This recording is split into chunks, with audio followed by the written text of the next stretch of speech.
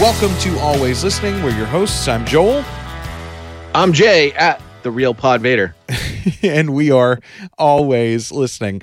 Jay, welcome back. We took a little bit of extra time off last week. I was traveling last week, so we got in the extra episode about the gimlet, and then we had to take a week off. But we're back. We're a little bit early this week even because, and I'll go ahead and tell people that have been listening to the show, a lot of them have been following me online for a long time. Maybe you already know this, but my wife is going through a little bit of a medical emergency. She had her thyroid out last week. We've got a follow-up this week. We're hopeful that they got all of the cancer out and that we won't have to do any heavy follow-up medical procedures, but we're going to keep our eyes on that. And so because of that, the scheduling for the next couple of weeks may be weird. We may go on Mondays instead of Tuesdays or whatever.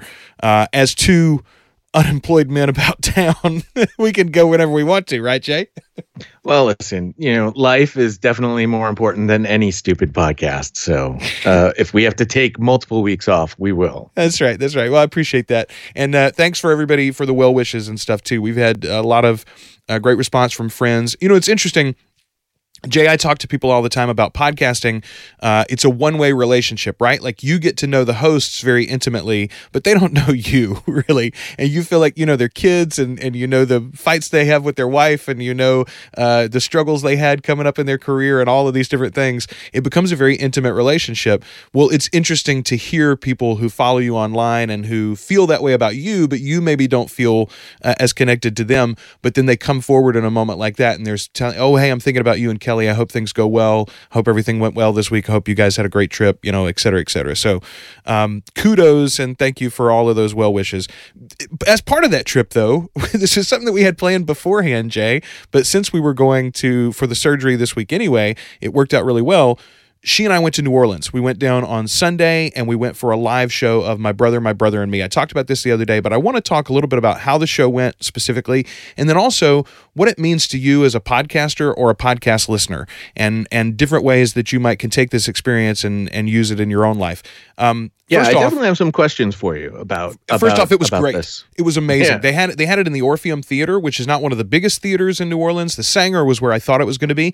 The Orpheum was right around the corner. It's just off Canal Street, and it was a beautiful space. I think they held probably 1,000, maybe 1,200 seats total, and it was pretty well packed. They apparently had problems selling tickets early on, at least in comparison to their regular sellout rate. They were really pumping it on their show, I know, especially, and they were trying to, hey, everybody, if you're close, we really need this show, et cetera, et cetera. But then in the end, it was a good turnout. So when you say they had trouble selling early on compared to their early sellout rate, is this a new area for them? They have not been to New Orleans before. They travel a lot. So the family is based in West Virginia, but there's a brother in Austin, and there's used to be a brother in LA, but he's back in West Virginia now, actually. So there's two of them that live there, and then one in Austin. They do a lot of shows, live shows in Austin. They've done some live shows out in LA. They've done a bunch in New York and Chicago and Boston and, the big cities like that. Where podcasting is huge. Yeah, exactly. All of the major metropolitan areas where podcasting is huge. And they've even done some good national tours, but New Orleans just hadn't been on the list yet. So this was their first time down here. They did Birmingham 2 days before, and then they did 2 nights in a row in New Orleans one for each of their main shows. They've got a Dungeons and Dragons show, and then they've got the comedy advice show. And so, by the way, just analyzing some of those cities again: Birmingham, college town. Yeah. And New Orleans has 4 universities. They got SUNY, they got Loyola, they got Tulane, and there's one that I'm forgetting. They do, but I'm just sort of thinking about this when you say they struggled early on, and you start looking at sort of where most podcast listening happens. We know the two meccas in pretty much any media in life is New York and LA. So if you're going to do something in those two cities, you're good. Chicago is obviously another hotbed for media activity. Boston is always going to be thrown in there, but Boston's definitely lower than some of those other cities. So when you talk about New Orleans in terms of media and media penetration, it's definitely much, much lower on the list. I don't know exactly what their Nielsen rating is. Nielsen has all the cities ranked. I believe New York is still number 1 and LA is still number 2 and Chicago, I think, is number 3. But in terms of total numbers of households and that watch television, that's sort of how they rank the cities. And I don't know where New Orleans is on that list. I'm going to guess they're probably in the 20s somewhere. And so think about this too for podcasts, because I know podcasters beyond just these guys want to do live events. There's podcasters out there that don't want to, that are doing live events. One of the podcasts I'm going to recommend later in the show just did a live event in Austin. And again, Austin is a special city because not only does it have that college connection, but it's also got South by Southwest. So they're very podcast centric in Austin. It's a very podcast friendly city. Well, live performance, period. That is a live performance city, and so they are very hip to pay $10, $15, $50 at the door, whatever, and come in to see whatever it is that you're going to put on. So to hear that a podcast type event sort of struggled early on to sell tickets in New Orleans makes sense to me. It's something to sort of make note of. The other thing regionally, of course, to think about, and I don't know that I'm sure this was just a convenient space on their calendar to make a southern trip, but it's carnival season. It's Mardi Gras season right now in New Orleans. So literally every day there's something going on. As a matter of fact, on Saturday there was a fairly big parade that was at the same time as their Saturday night show, Chewbacca's, which is a newer parade, but it's a popular one. So there's something always going on in New Orleans, and I think that might have added to at least their initial stumbles in selling that one out. But I don't think it actually sold out, but it was very full. I think they had more than enough to cover their expenses and make some money and make it a good trip for them. And the brothers in particular raved about the city, both in person and then online as well. They talked about what a good time they had for the trip. Here's the thing that I think podcasters and podcast listeners can both take away from this. Jay, the McElroy Brothers, Mabim Bam, is one of the shows that I have supported in the past through a subscription. I joined they're a member of the Max Fun Network, Maximum Fun. Jesse Thorne, who's a really good guy, he was one of the podcast pioneers. He started this thing coming out of college radio and built it on his own, and he's done a great job. Maximum Fun is one of the premier networks, in my opinion, on the way that they handle creators and the way that they treat their shows. They do a wonderful job. And so I didn't have any problem being a member of that network and subscribing. I think I was in for $5 or $6 a month. So, around $60 a year. And I ended up falling off of that for one reason or another. I think at the end I ended up supporting somebody else, a smaller independent podcast, directly instead of the network overall for that one. But this is a place where I haven't spent any money on Mabim Bam in several months, maybe even a year or two. But now for this trip, Kelly and I both went out and we bought $50 plus tickets to attend this event. And the vast majority of that money goes to them. Now, obviously, Ticketmaster takes a piece. There's fees, et cetera, et cetera. They're spending money on the venue. But a big chunk of that $50 goes straight to the McElroy brothers. So if you are the kind of person who thinks to yourself, yeah, I'd like to support these podcasters, but I can't sign up for a $5 subscription for everybody. You've talked about that. Crowdfunding just isn't sustainable across the whole of podcast listening. This is a way, I think, that people often overlook to go out and support podcasters directly, and it is incredibly fulfilling on both sides. Think about what this did, the whole transaction here. For me and my wife, we got an evening out of town in a local city that we really enjoy. So even if you're in a rural area like we are and the podcasters aren't going to come to you, there's a New Orleans or a similar size city somewhere 4 or 5 hours away. You can go spend one night in a cheap hotel. We did Hotel Tonight. We did $60 for a hotel. We got a great hotel in the French Quarter, got a great deal on that. We stayed right there on the street. We were on a balcony, overlooking the French Quarter the whole evening.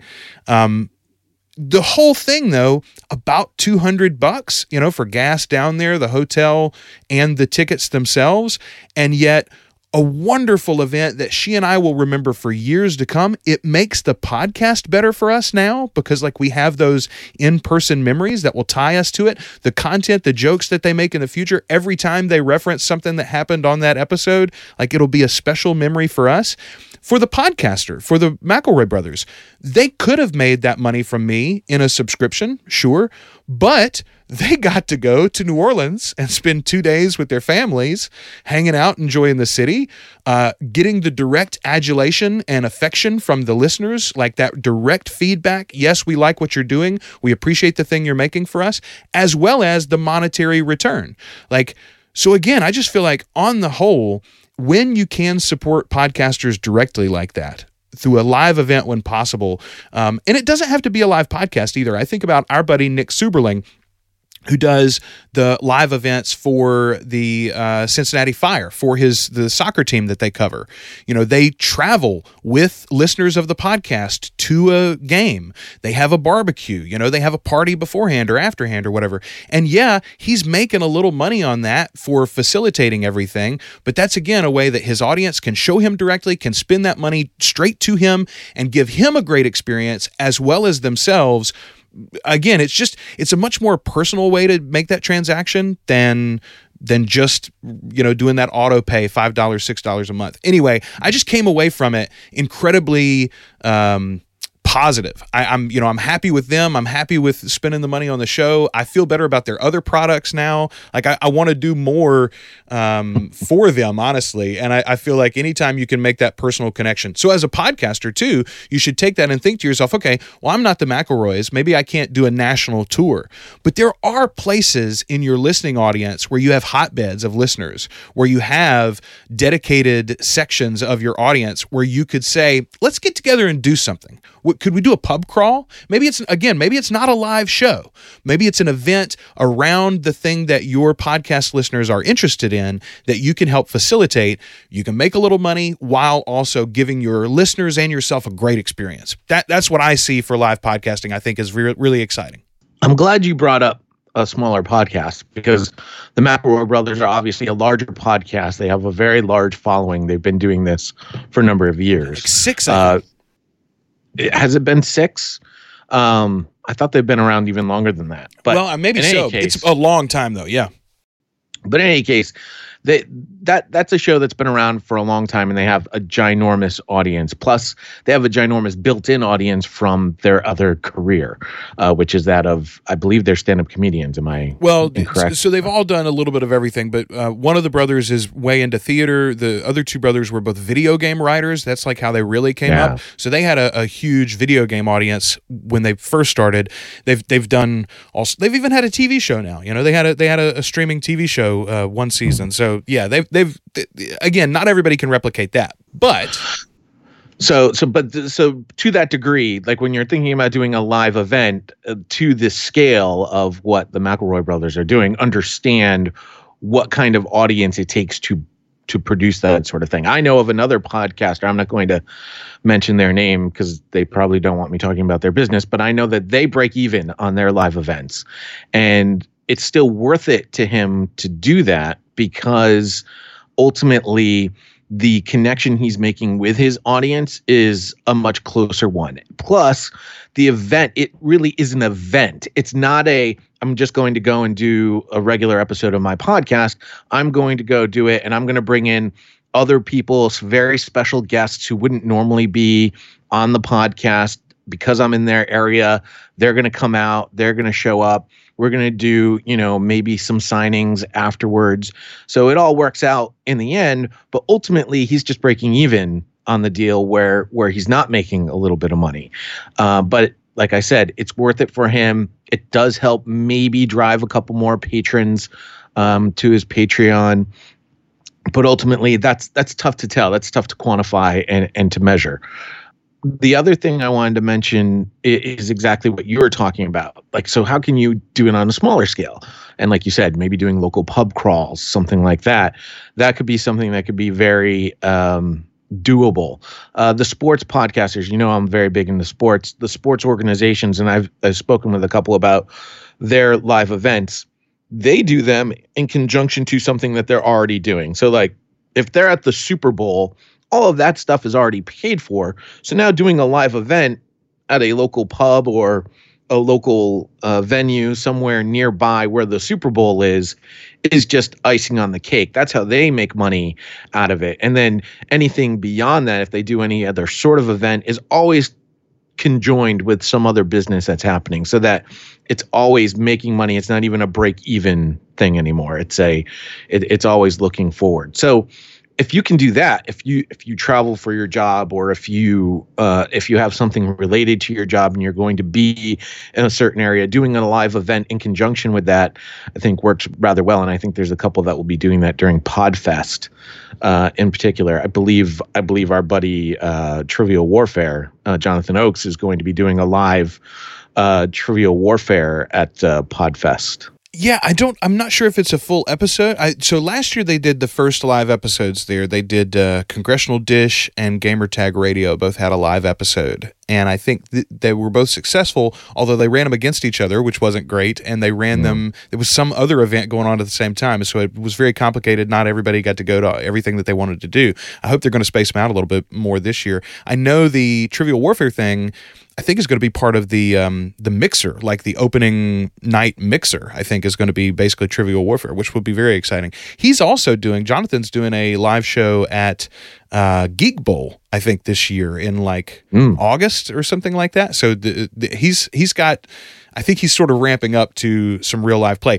The complication for him in particular is the fact that the final product that you get on the podcast is so heavily edited to help tighten it up, because you're thinking a lot obviously about the answers, and so like to try to do that in a more fast-paced style, I think the game's going to have to change a little bit, but I think he's got some good ideas on that too. But I think about, Jay, the idea of like partnering with a local pub or tavern or a bar or a restaurant that you've got a relationship with, so you're traveling back and forth to a major city from, let's say, like I'm living in North Louisiana, and let's say I had a business that I was working with on a regular basis in Baton Rouge or New Orleans. You could get a relationship with a bar and say, hey, listen, I'm going to bring somewhere around 50, maybe 75 people in tonight, and we're going to play this thing,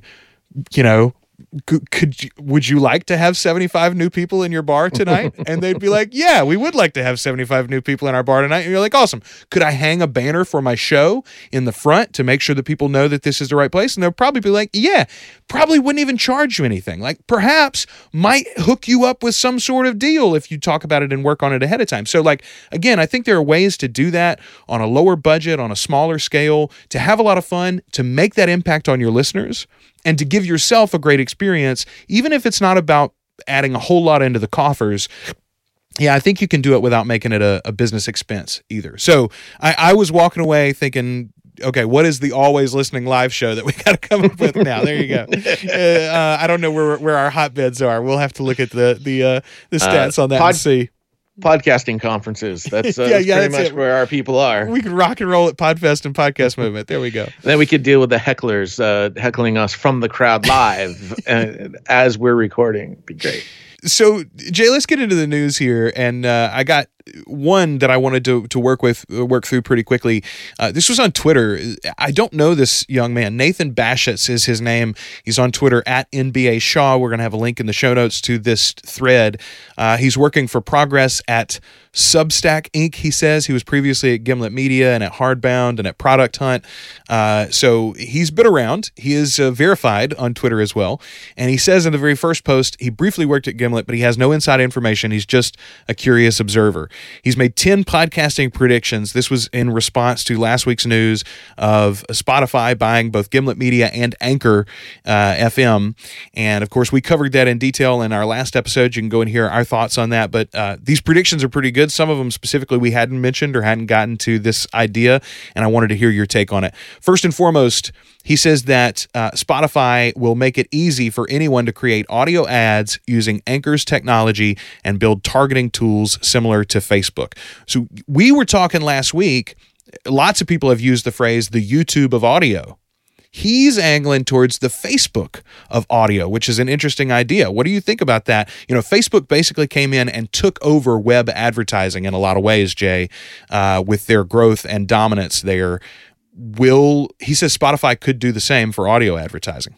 I agree. I just don't know if Anchor's technology necessarily amplifies what Spotify already has. I think, Spotify already had some sort of technology to track what their music listeners were doing, to provide recommendations for other music that they would like. And they were obviously already advertising on their platform before they brought in podcasts. I think, quite honestly, I don't know if we talked about it here on this podcast, but Tom Webster wrote an article about the impact of the Gimlet Anchor acquisition and mentioned how this is all about spoken word, and the less that Spotify has to pay for music licensing, because they do have to pay a pretty penny for the rights to broadcast that music on their platform, the less that they have to pay for that. So if they get 25% of their audience now listening to podcasts that don't have any music in it and thus don't require any music licensing, they are saving themselves millions of dollars by transferring that listening audience and getting that share of ear off of the music, which they have to pay for, to the spoken word, which they don't. I think that's part of the bigger deal here. In terms of ads created that work similar to Facebook, there's a lot of companies that are already doing that. Perhaps the company that I used to work for was doing that at full scale for a number of years at this point. I don't know how many times I have to say this. For some reason, people seem to want to ignore the job that I used to do, but the place exists and the technology exists. So it's just a matter of putting it on a bigger place to get a larger audience to prove more that it works. So his second point, though, is directly to something that you have talked about for a long time, the idea of fiefdoms, these little fiefdoms of advertising and these little fiefdoms of audio to sell against, and that was going to be a problem as there was no one place for advertisers to go to, which is what they want. The ad agencies want to just, okay, well, I go to this guy and I buy all the podcasts. He says advertisers will increasingly buy from Spotify and move away from working directly with podcast creators. You know, our buddy Todd Cochran has talked about that long-term relationship with GoDaddy. Folks like that might not go away, but how many podcasters that are getting those initial reaches directly from folks like, you know, HelloFresh or whatever, or from the small advertising agencies like what Jessica Kupferman used to do, and those are those going to exist in this new media landscape? I think there's a possibility where he's right. I know ad buyers will take the easy route, and if they can call one person and just spend all the money and feel confident that that'll look good on the spreadsheet, why wouldn't they do it? I know. We've definitely talked about that, and to add to that, his 2B is this basically mirrors what happened with Facebook and web publishers. So it becomes one of those things where if you have one 800-pound gorilla versus, 10 80-pound gorillas or 100 8-pound gorillas, you'd rather work with the one 800-pound gorilla than the hundreds of smaller guys. It's just more efficient for the advertiser that way. The other thing that I've thought about recently, Jay, is this. It's protection for the ad agency and or the advertiser themselves, the client. If you think about it, all of this current brouhaha about different broadcasters, different people having sort of offensive messages, or maybe something comes out about their old tweets, or turns out that they sexually harass their staff or whatever. If you're not buying directly from the person, if you don't have a relationship with the producer, what you do have a relationship with is a giant tech company, in this case Spotify, that you're buying advertising from, then you're relying on Spotify, and you're able to, in a case of controversy like that, say, oh, it wasn't us. We just gave Spotify the money, and then Spotify can come out very quickly and ban that person from their advertising network, and then it's all fine, and everybody's butt is covered. That's not something that I had thought about previously, but I do think it's not just laziness. It might be it's butt covering too. It's protection. I think there's a little less of that. I don't know how well that argument would work. Oh, it wasn't us. It was, we gave all our money to Spotify. It's Spotify's problem. I don't know how well that argument would work in the court of public opinion. But there's a little bit of that, but I don't think that has as far reaching an implication as you might think. Spotify will begin to pay its podcast creators in a similar way that YouTube pays its creators. This is Nathan's third. They're already doing it. Yeah, that's exactly what they're doing. Well, it's what Anchor was doing already too, right? Even before they were bought. The monetization plan from Anchor is very, very similar to the monetization plan from YouTube. Well, it's more to the effect that they're bringing in big name talent like Amy Schumer, Jamel Hill, and they're paying them a good chunk of money to start their podcasts and be Spotify exclusives or create their content specifically with Spotify in mind, that sort of thing. So that's already something that's happening.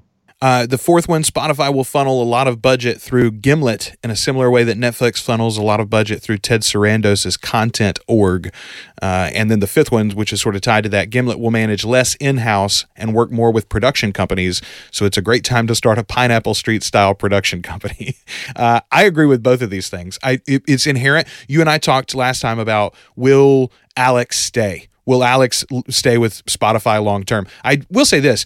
In the immediate aftermath, the things that he and the rest of the Gimlet team have said imply to me that he is happier with the deal than I thought initially, at least personally, and that it's possible that he may stay in some role, again, for a transitional period. I would not be surprised if he ends up there for a year or two, sort of spearheading their efforts, or at least being like a figurehead of their podcasting efforts. I do still think he'll end up making his own company because I think that's what he's geared to.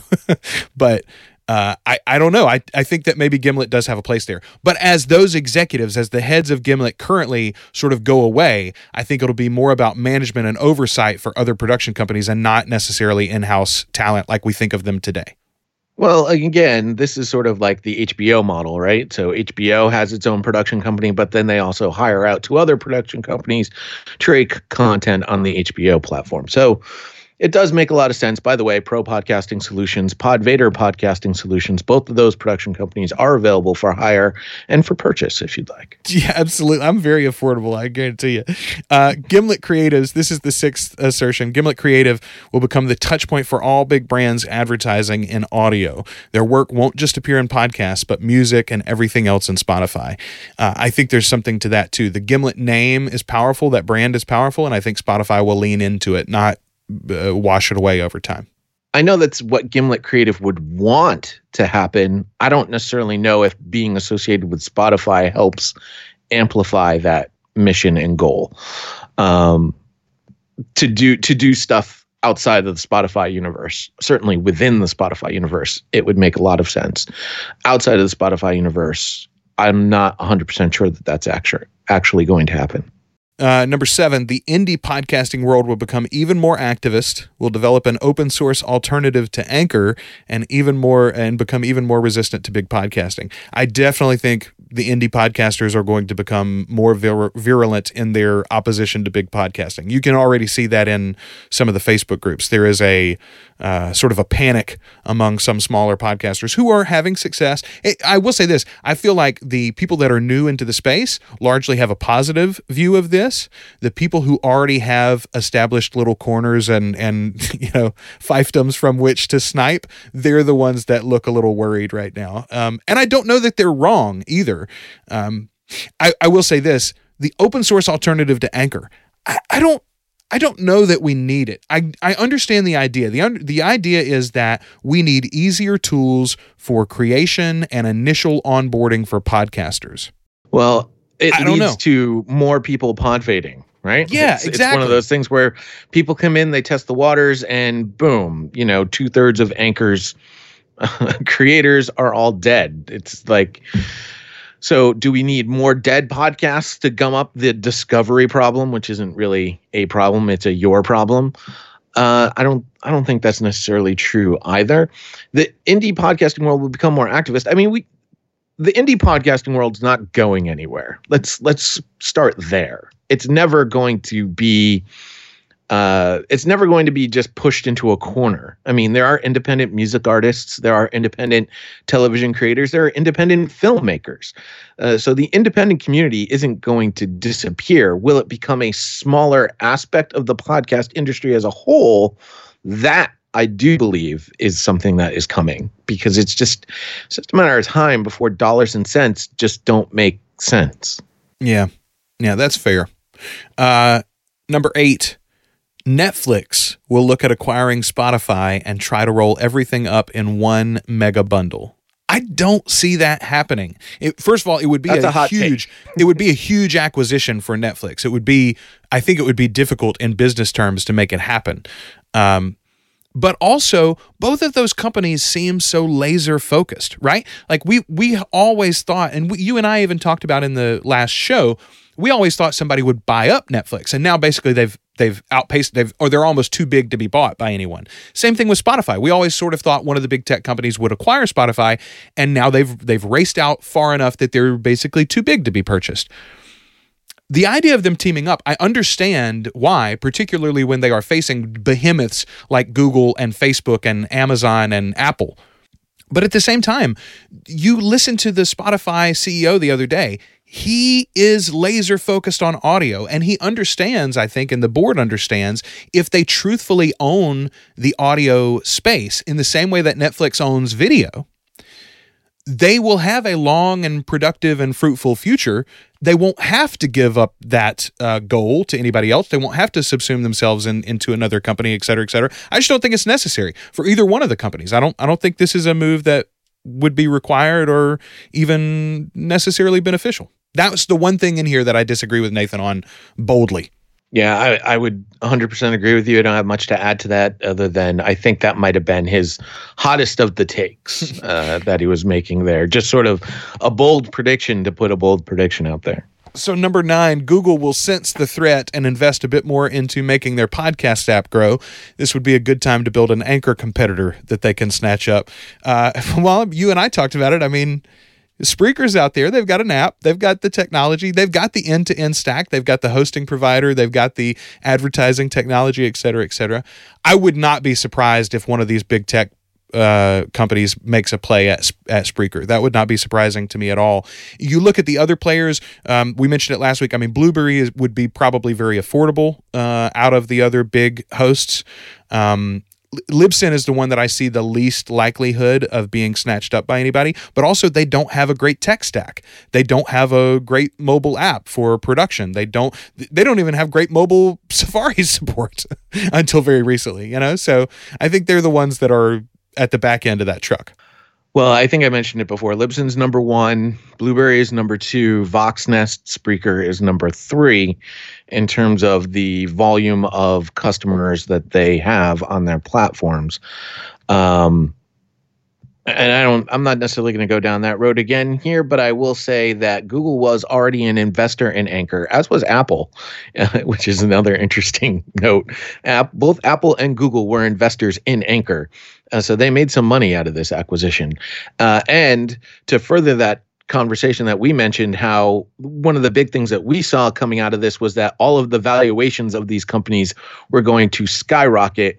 According to some, I guess they were publicly available documents, we now know that the purchase price, or we assume that the purchase price, if we're to believe Gimlet was purchased for $230 million, that Anchor was purchased for $100 million, which makes the valuation for the 3 companies that we just mentioned, which are much larger than Anchor, not much larger than $100 million. No. Interesting times. I do think that is the one that is most likely. Google is going to make a play here. He follows that up, by the way. The number 10 assertion is that Apple, the sleeping giant, won't change much of anything. The stakes are still way too small, and maniacal focus is built into their DNA. With their current push for services, why would they not take advantage? Yes, I understand the money is chump change, but it's only chump change now. We're heading towards $1 billion industry. We will be growing, folks. Like, they could own it. They could own it outright, Jay. It pisses me off that no one over there seems to be paying attention. Well, to both companies, Google and Apple, to me, neither company is going to make a play unless they know that they can make money off of the deal.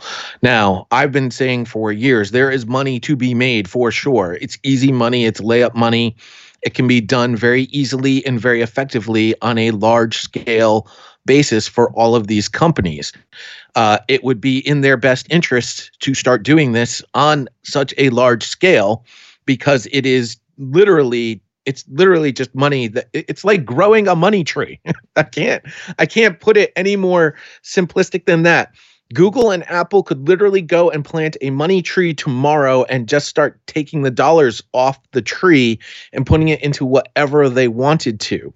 Apple has never, let's repeat this, Apple has never made one penny off of podcasting and the podcast app that they have provided out of the goodness of their heart to the podcasting industry.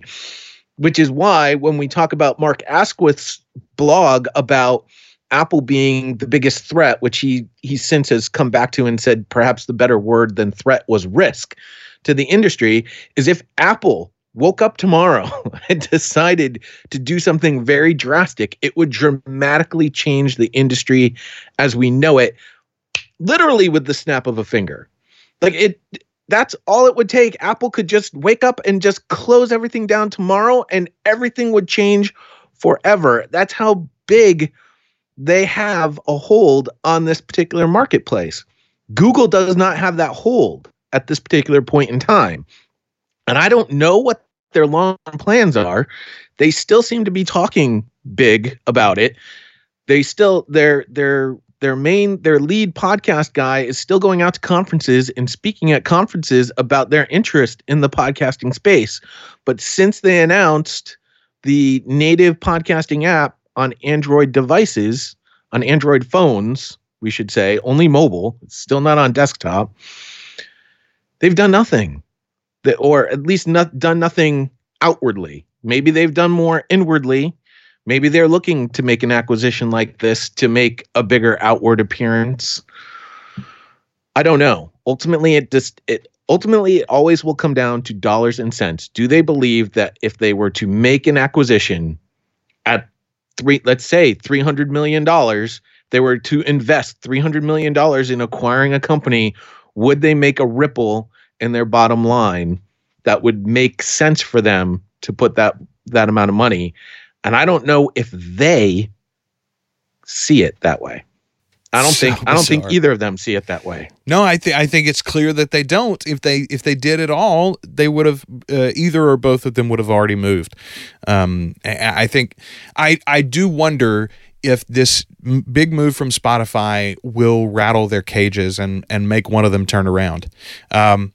Here's the last prediction from Nathan. This is a bonus. He says Spotify's data. Let me just say one more thing. Jump in there, Jay. Sorry to jump in, but this just came to my thought because I've been talking about the money tree and how they could literally plant a money tree. And I can use publicly afforded data to explain what I'm talking about. Cumulus announced way back, I think in November or December, that they had jumped from 1 million a year in podcasting revenue to 10 million a year in podcasting revenue. And I was talking to another radio executive who said, I don't buy it. There's no way that they could have made a 10-time jump in a year span. I used all the information that was available on how many downloads they were getting to their podcasts. I estimated about how many podcasts that they were doing, put it into my handy dandy calculator and figured out, well, not only is it possible that they could have made that 10-time jump, but they should have been making $12 million a year based on the publicly afforded numbers that are out there. That's what I'm talking about with this money tree. There is the way to make a significant amount of dollars if you have a large enough platform. If you're a smaller podcaster, you're not going to make $12 million, but you're going to be able to make something. You're going to be where you're currently making nothing. So that's what I'm talking about with this money tree, is that if Apple decided to do this same thing and make it available to the entirety of the podcasting industry, everyone that is on the Apple platform would have access to this tree, Apple would make, I mean, based on the numbers that we've seen, you know what? I will do it. The share of ear from Edison, I believe, is coming out here in the next month or so. When those numbers come out, I will give you the number that the entire industry could be making at a bare minimum. And for Apple, it will be, I guarantee it's somewhere in the hundreds of millions of dollars. Yeah, I was figuring, I mean, if you just look at what we've seen in the past, you would have to think at least 200 or 300 million. And yes, that is chump change compared to their quarterly revenues and profits. I understand that. But at the same time, what they are currently under the gun for with Wall Street is growth specifically in the services aspect of their market. So like, I don't know. I mean, this is out there. It's just literally a spigot they could turn on an extra 300 million next quarter. They could, they could have in their the record books. Anyway, okay, here's the last one. Spotify's data will enable Gimlet to make incredibly smart acquisitions. Listener growth and retention are probably great leading indicators of long-term success. You mentioned this last week. Now Spotify's just going to be looking at those stats, and anybody whose show is popular on Spotify, they're going to get that phone call. Hey, would you like to be a Spotify original? Absolutely. Gimlet will be able to use this and target, just like Netflix does. If you think about some of the things that Netflix makes as originals, I'll see an advertisement for a new Netflix original movie or a new Netflix original series, and I'm like, I feel like they made that just for me. Like it's like a brunette female samurai lost in time teamed with a funny robot who's a gay sidekick, and they're off on an adventure to find justice in whatever. And I'm like, those are all the things that I put on my keyword list. How do they know that? How do they make shows like that? It's because they have all your data, and not just your data, but everyone else who watches Netflix, right? They know which episodes of Cheers you prefer. They know the people that like old episodes of Cheers also watch this episode of this new series, and they also watch this, which features that actor or situations like that, et cetera, et cetera. So yes, Spotify will be doing those exact same things with audio, and Gimlet will be using that to make smart acquisitions with Spotify's money.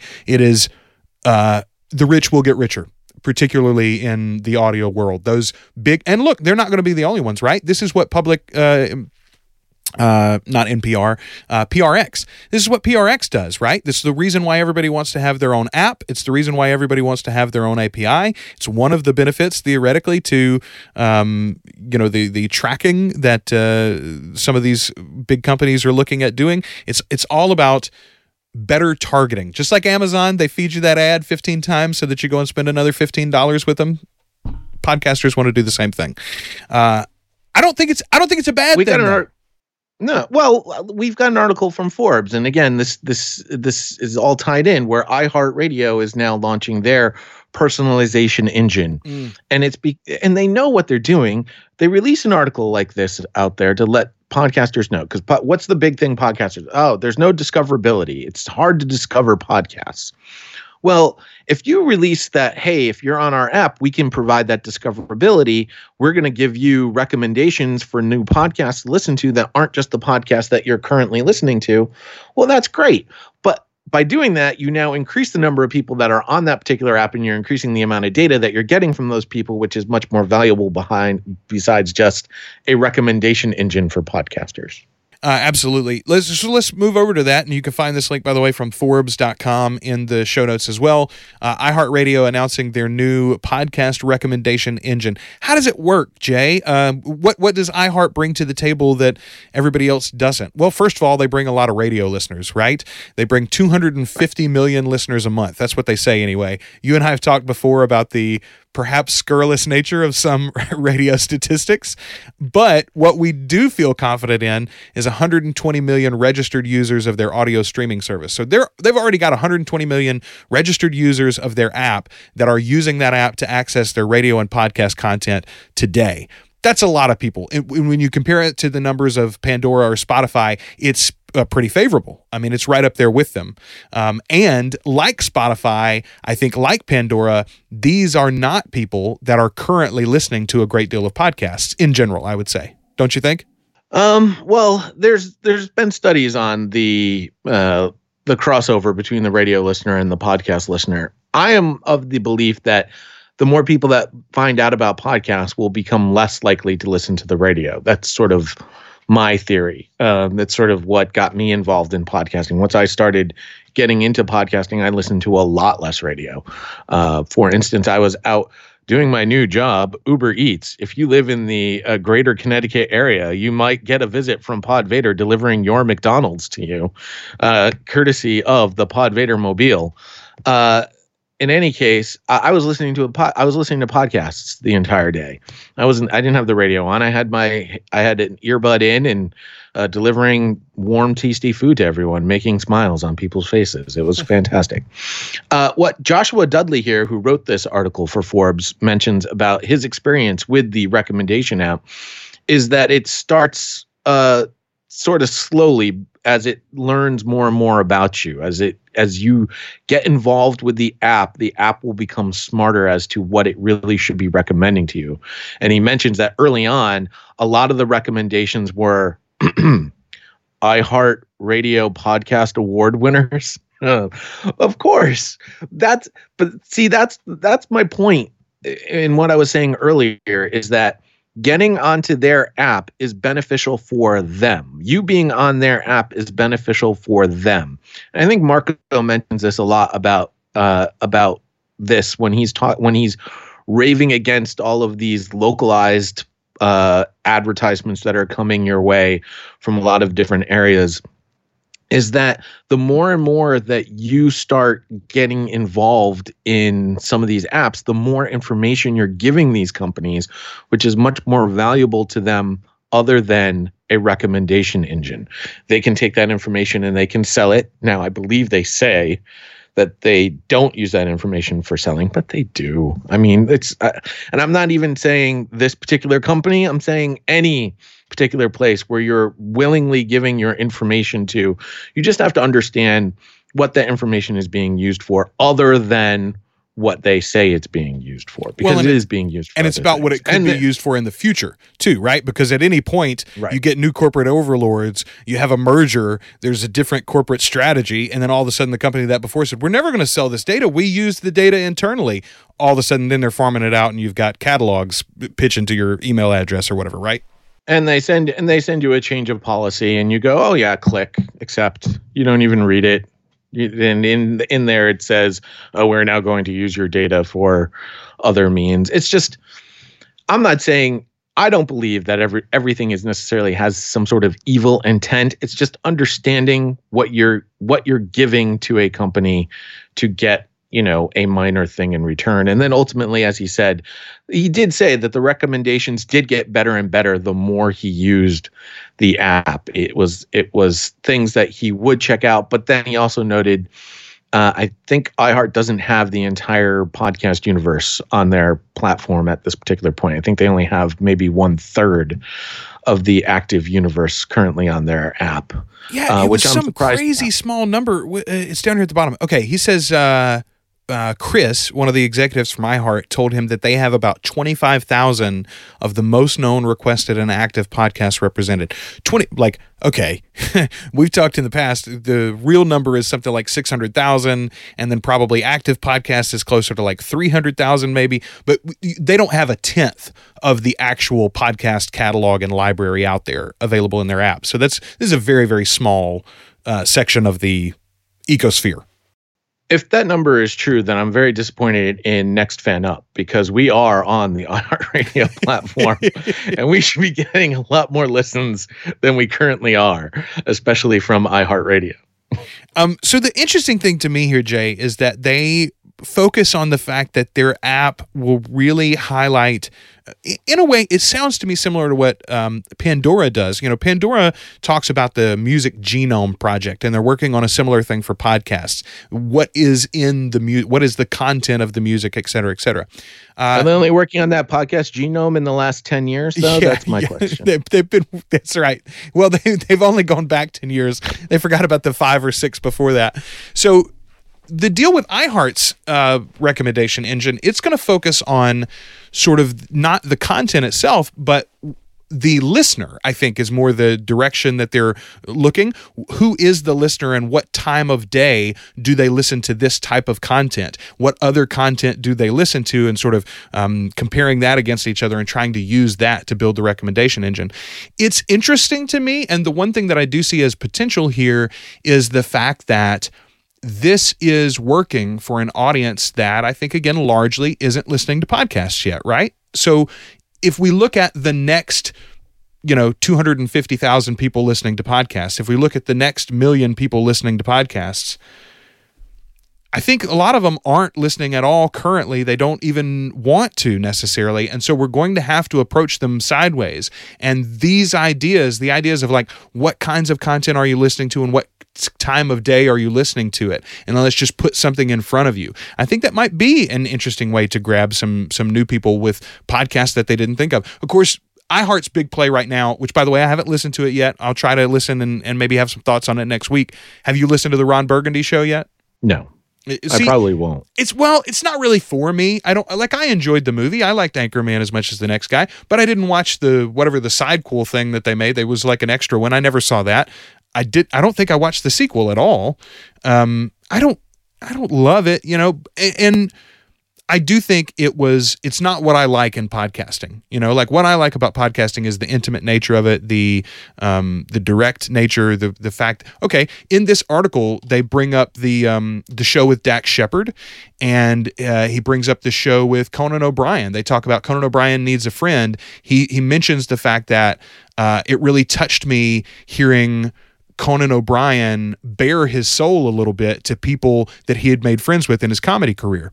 That's what I listen to podcasts for, and the Ron Burgundy show isn't going to have any of that, So like, that's not. Well, I always go back to Tom Webster's keynote speech at Podcast Movement and talking about the differences between the top shows you see on television and the top shows that you see in podcasting, and how different it is and how different the audiences are, and understanding that podcasting currently is not even, when we talk about 1/10 of podcasts in the iHeart radio platform, podcasting isn't even 1/10 of the spec of audience that's watching television right now. So understanding where all those audiences are and what it is, he mentions as carefully as he can that podcasting needs that highly polished piece of crap to garner more earbuds to the platforms. And a Ron Burgundy, that might actually do it. That could be that highly polished piece of crap that will do it. Now, that said, you would think that podcast would target me, but I'm not really. I'm past it. But I do love, like, one of my favorite shows on television before he ended up at CBS was the Colbert Report. I enjoyed watching the satire, the news presented to me in a different manner because it was presented to me with a satiric comedy character as the center of the news delivery. So while you watch it, you're still getting the information that you need based on the news of the day, but it's being presented to you in a much more entertaining fashion. If the Ron Burgundy show, and like I said, I haven't listened to it, so I have no idea. If that's something similar, if he's presenting sort of the news of the day in the Ron Burgundy character, perhaps it is something that I'd be interested in. You know what? Now I'm going to have to go listen to it, and I'll come back with a review next week. All right, there we go. We'll both listen to it, tell you what we think of Ron Burgundy. I'm with you. I think it's great when big celebrities get into the space. I think it's great when big media companies see our space as interesting and worth their efforts. And so kudos all the way around. I'm happy to watch things grow. We'll see how the show is. Joel, I only have one more. I was going to say, we need to wrap up. We want to get to the paid listens. No, actually, okay. We can save that one for later. I want to get to the link. This was a cartoon that was shared with the podcast movement community quite a number of weeks ago. And of course, I'm not signed into Facebook, so I can't see it. But it was the sad but true part of it was it's very funny because it's true. The joke of the strip. I've got it pulled up here. So the link is in our show notes. You can see it directly. As a matter of fact, I'm going to try to embed it in the chapter. See if you can see it as the chapter image right now. As a matter of fact, at the top it says new to podcasts, choose a genre. And then there are 6 laid out, and all of them are drawn out as little cartoon figures in front of a microphone or a couple of microphones. And then there's a description of what that show and genre is below it. So the first one is Libertarian Bropra evangelizes DMT and interviews right-wing YouTube trolls. Yes, we're all very familiar with that show. The next one is my favorite. Man with no academic credentials yells about a history book he read in 9-hour installments. I know the producer for that show. The next one, seemingly nice, normal adults playfully chit-chat about gruesome murder. It's like two sweet moms sitting there on the microphone. The next one, nerds recap a show you've already seen, and somehow it's longer than the actual TV episode. That's my favorite one. I listened to a show called Cheesecake Chat about the Golden Girls. It's a rewatch Golden Girls podcast, and my wife was all excited. She was going to listen to it with me, and we listened to 2 episodes, and at the end of the second one, she goes, so is every episode going to be like an hour and change? And she said, the show's only like 22 minutes long. The next one is 30 comedians yelling over each other. I have heard those shows. I do not care for them. That is not a show that I listen to. And then the final one, I think, is he's recently interviewed a president, I think, like NPR's Fresh Air, but by a depressed comedian who probably has cats. Yeah, that sums it up, right? Where do we fall in? I guess we're podcasting. We're nerds recapping a show that you've already seen, and somehow it's longer than the actual TV episode. I guess that's where we fall, maybe. Yeah, people might question our academic skills too. That might be very good point. We're a man with no academic credentials yelling about a history book we read. There you go. All right, I'm going to save that image. It's in the show notes too. But yeah, it is part of the Podcast Movement Facebook community, which, by the way, congratulations to them. They're huge now. It's like 14,000 members or something. I don't know. They had an announcement the other day. 19,000 people. It's 19. Interestingly, I saw a post.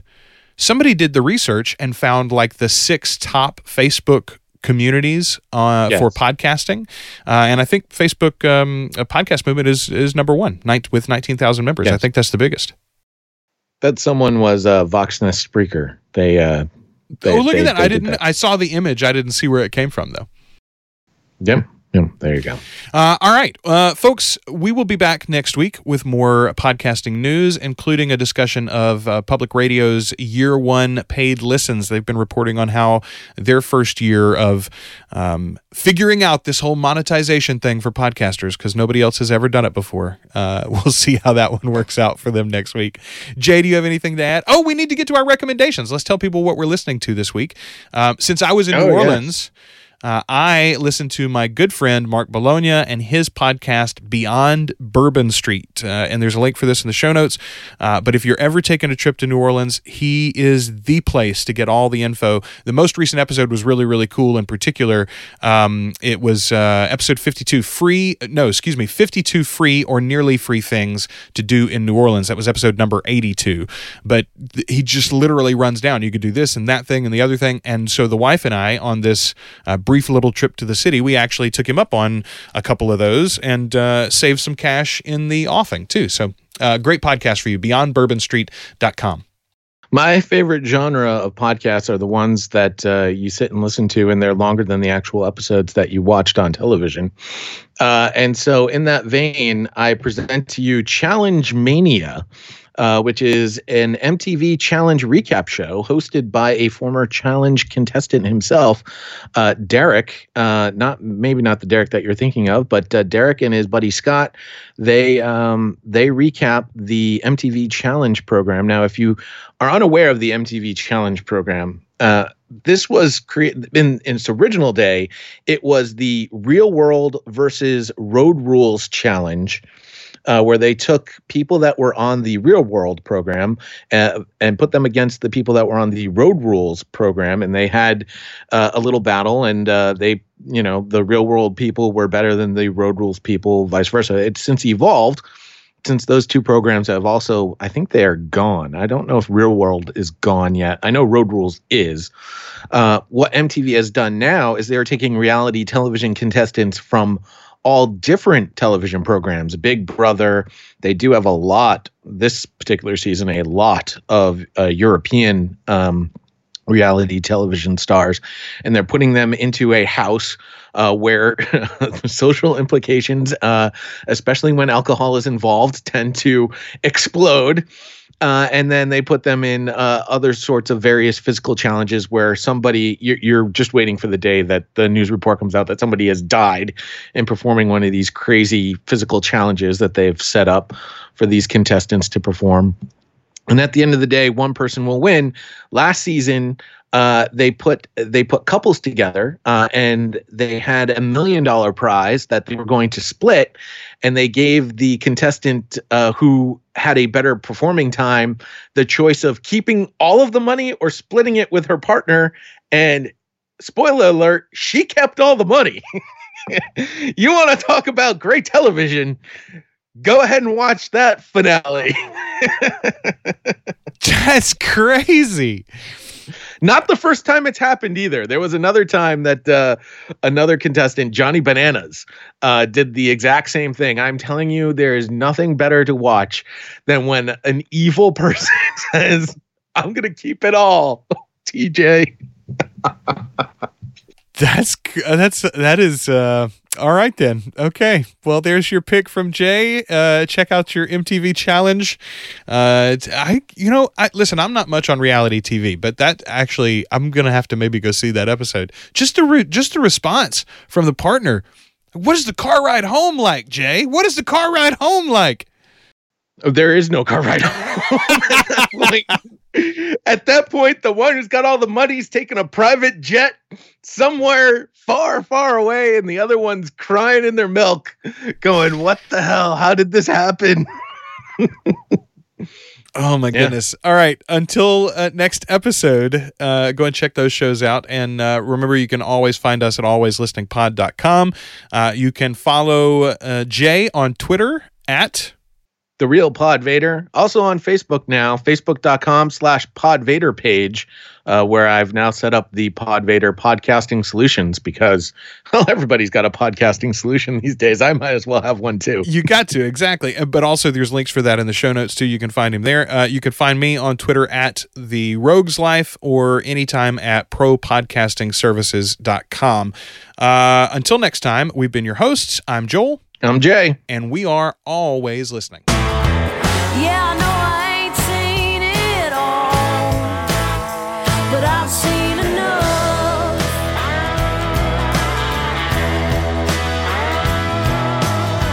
Yeah, I know I ain't seen it all, but I've seen enough. Always Listening is a proud member of the Two Guys and a Rogue network. You can find all our reviews by searching Always Listening on Apple Podcasts, Spotify, Stitcher Radio, or Google App. Also, you can find us anytime at alwayslisteningpod.com or email us at alwayslisteningpod@gmail.com. Our theme song is Enough by Bethany Rayburn.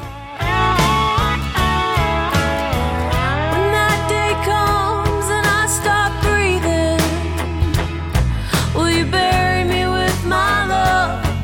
Will you bury me with my love? 'Cause if I never thought twice about dying, then this ain't no life at all. Honey, it ain't no life at all. Yeah, I know I ain't seen it all, but I've seen enough.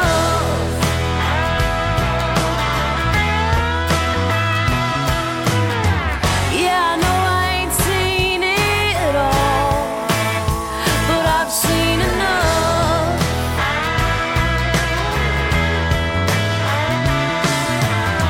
Yeah, I know I ain't seen it all, but I've seen enough.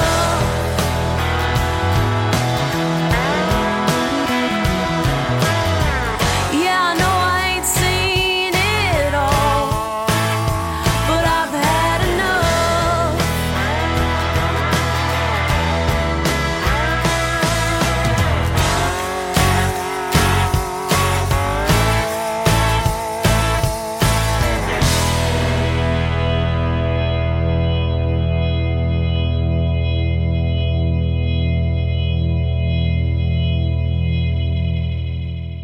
Two Guys and a Rogue. I'm one guy, I'm the other. and this is the network.